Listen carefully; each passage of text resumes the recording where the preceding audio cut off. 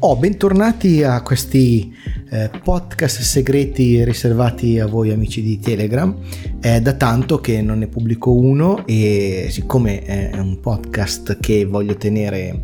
molto chill, molto informale e senza scadenze, diciamo che niente, va bene così. E volevo informarvi su alcune cose che riguardano questo progetto On the Nature of Light. Come avrete notato, sto latitando un pochino con il podcast,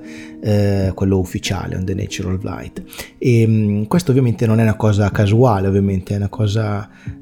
frutto di due fattori fondamentali. Uno è il rientro al lavoro che mi ha un po' colpito, nel senso che io ho sempre lavorato durante tutto il periodo di lockdown eccetera da remoto e pensavo di continuare a lavorare da remoto ancora per un po', e invece l'azienda mi ha voluto far rientrare in ufficio 2 giorni a settimana, che per me che viaggio comportano un grande dispendio di energie. Non ero più abituato, sinceramente, l'ho fatto per anni ma non ero più abituato, e quindi riadattarmi a questo ritmo ha comportato un po' di stanchezza, quindi arrivavo un po' la sera un po' sfatto e le idee che avevo raccolto durante la giornata svanivano. E poi un altro motivo, forse quello più importante, è che sto un po' ripensando a come impostare il progetto, a partire dal podcast, ma anche per quanto riguarda i video su YouTube e anche qui su Telegram. Nel senso, il progetto è nato e proseguirà comunque come progetto dedicato alla fotografia, no? E l'approccio che ho cercato di dare io a questo tipo di l'approccio che volevo dare all'approccio che ho con questo tema è quello che si stacca dalla comune nozione per la quale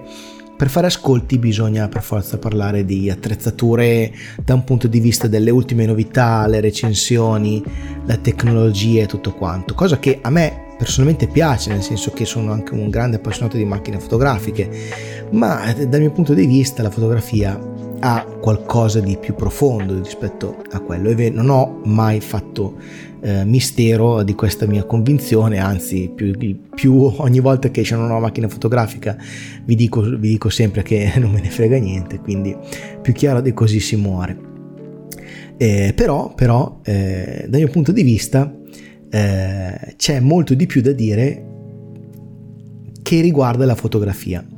e una delle strade che sto cercando di percorrere è quella di realizzare delle interviste. Attenzione, non delle interviste normali come ce ne sono tante a tanti fotografi, ma mi piacerebbe, e ho già preso contatti in questo senso, quindi cioè il podcast in realtà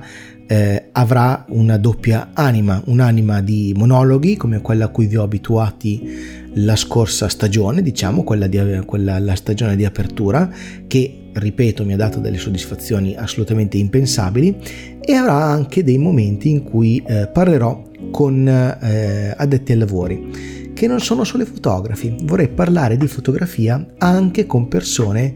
che o ne fanno parte a livello marginale, per esempio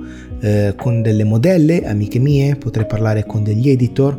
mi piacerebbe parlare con degli studiosi di critica e di storia della fotografia, e poi ovviamente anche con i fotografi. Quindi ho preso contatti con alcune di queste figure e sto già ricevendo alcune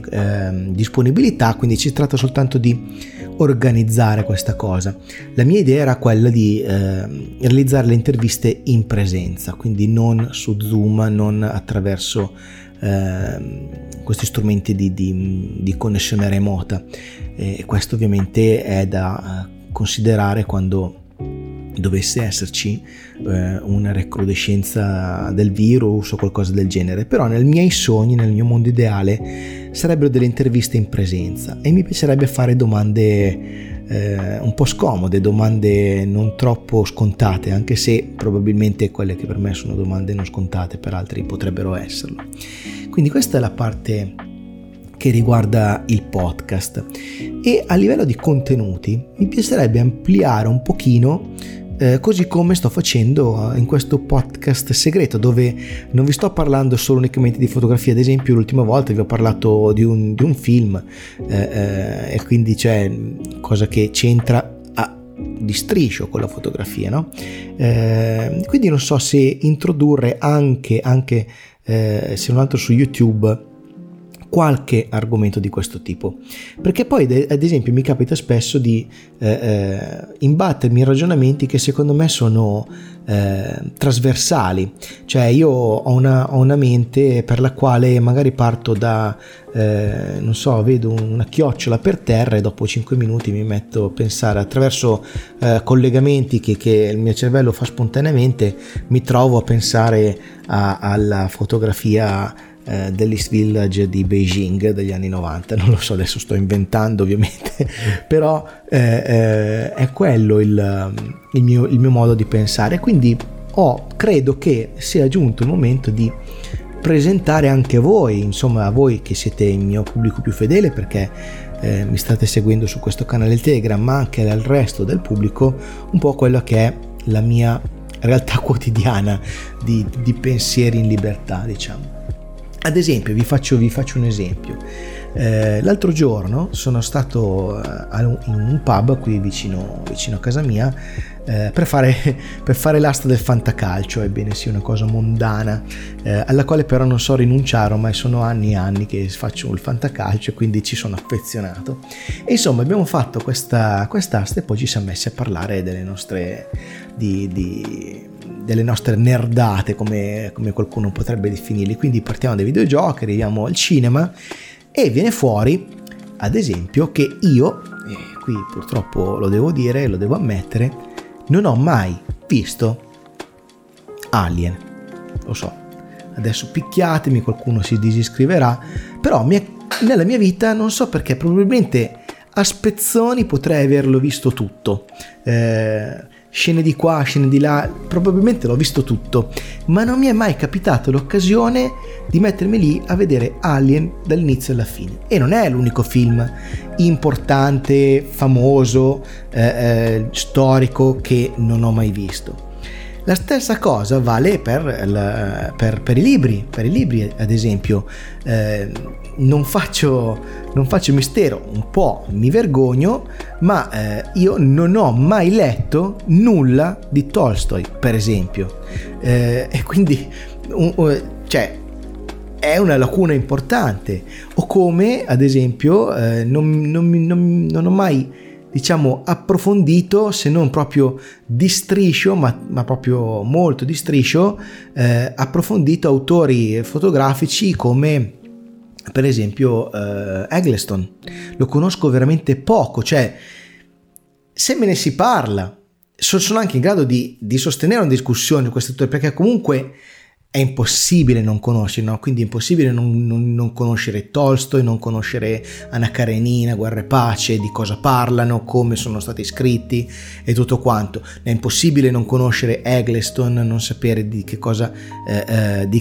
trattava, come ha affrontato la fotografia d'arte, come è stato uno dei pionieri, eccetera. Ma in casa, per esempio, non ho nessun libro di Eggleston, ed è una lacuna importantissima di cui mi vergogno, ma non so perché non ne ho. Un'altra cosa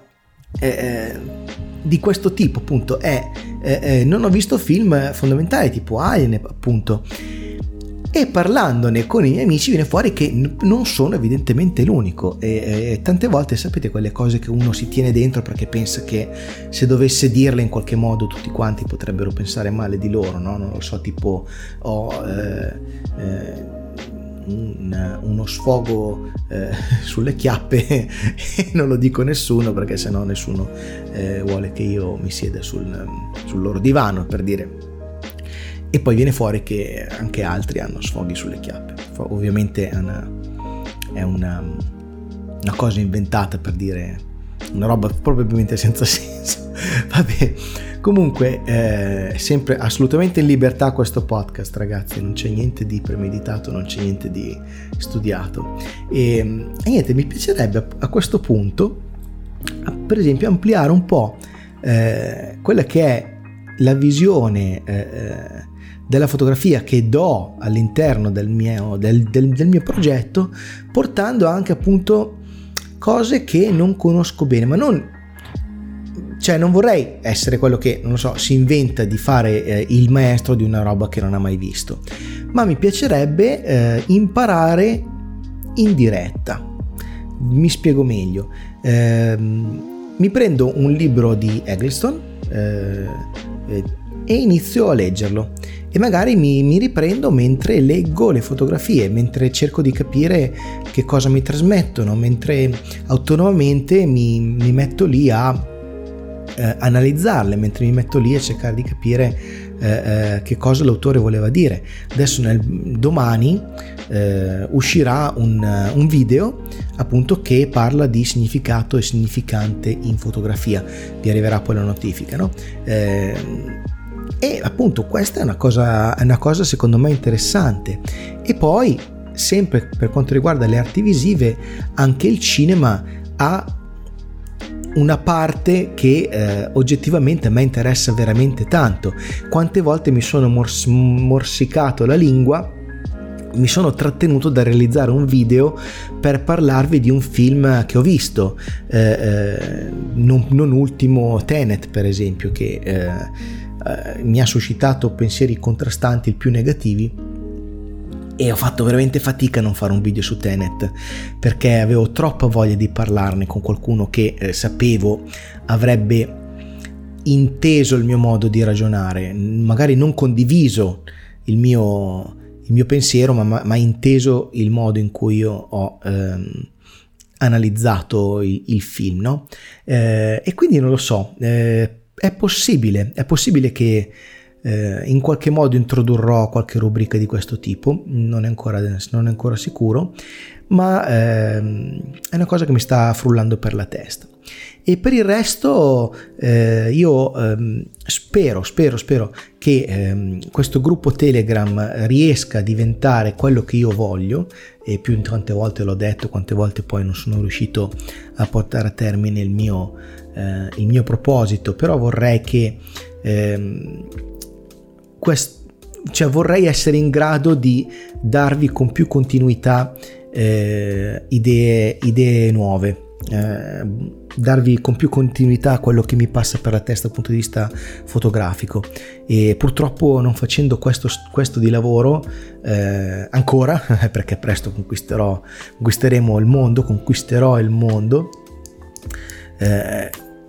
non facendo questo di lavoro, purtroppo effettivamente il tempo è il fattore dirimente della qualità di quello che sto offrendo a voi che siete iscritti qua su Telegram e delle persone che mi seguono sugli altri canali, no? Quindi sì, devo in qualche modo riorganizzarmi in un modo migliore, perché per esempio adesso a Milano c'è un festival di fotografia, c'è una mia amica Maddalena Arcelloni che ha aperto oggi una mostra, e io avrei voluto tantissimo andarci e ovviamente non ho potuto. Ecco, magari un'altra cosa che potrei introdurre sono le diciamo recensioni, ma non recensioni, le resoconti, ecco, dalle mostre che vado a visitare, per esempio. Quello è una cosa che mi piacerebbe fare, perché vedo che ce n'è pochissimi, o quasi niente sia su YouTube che nei podcast, e quindi magari questo potrebbe essere una cosa interessante. Però è anche vero che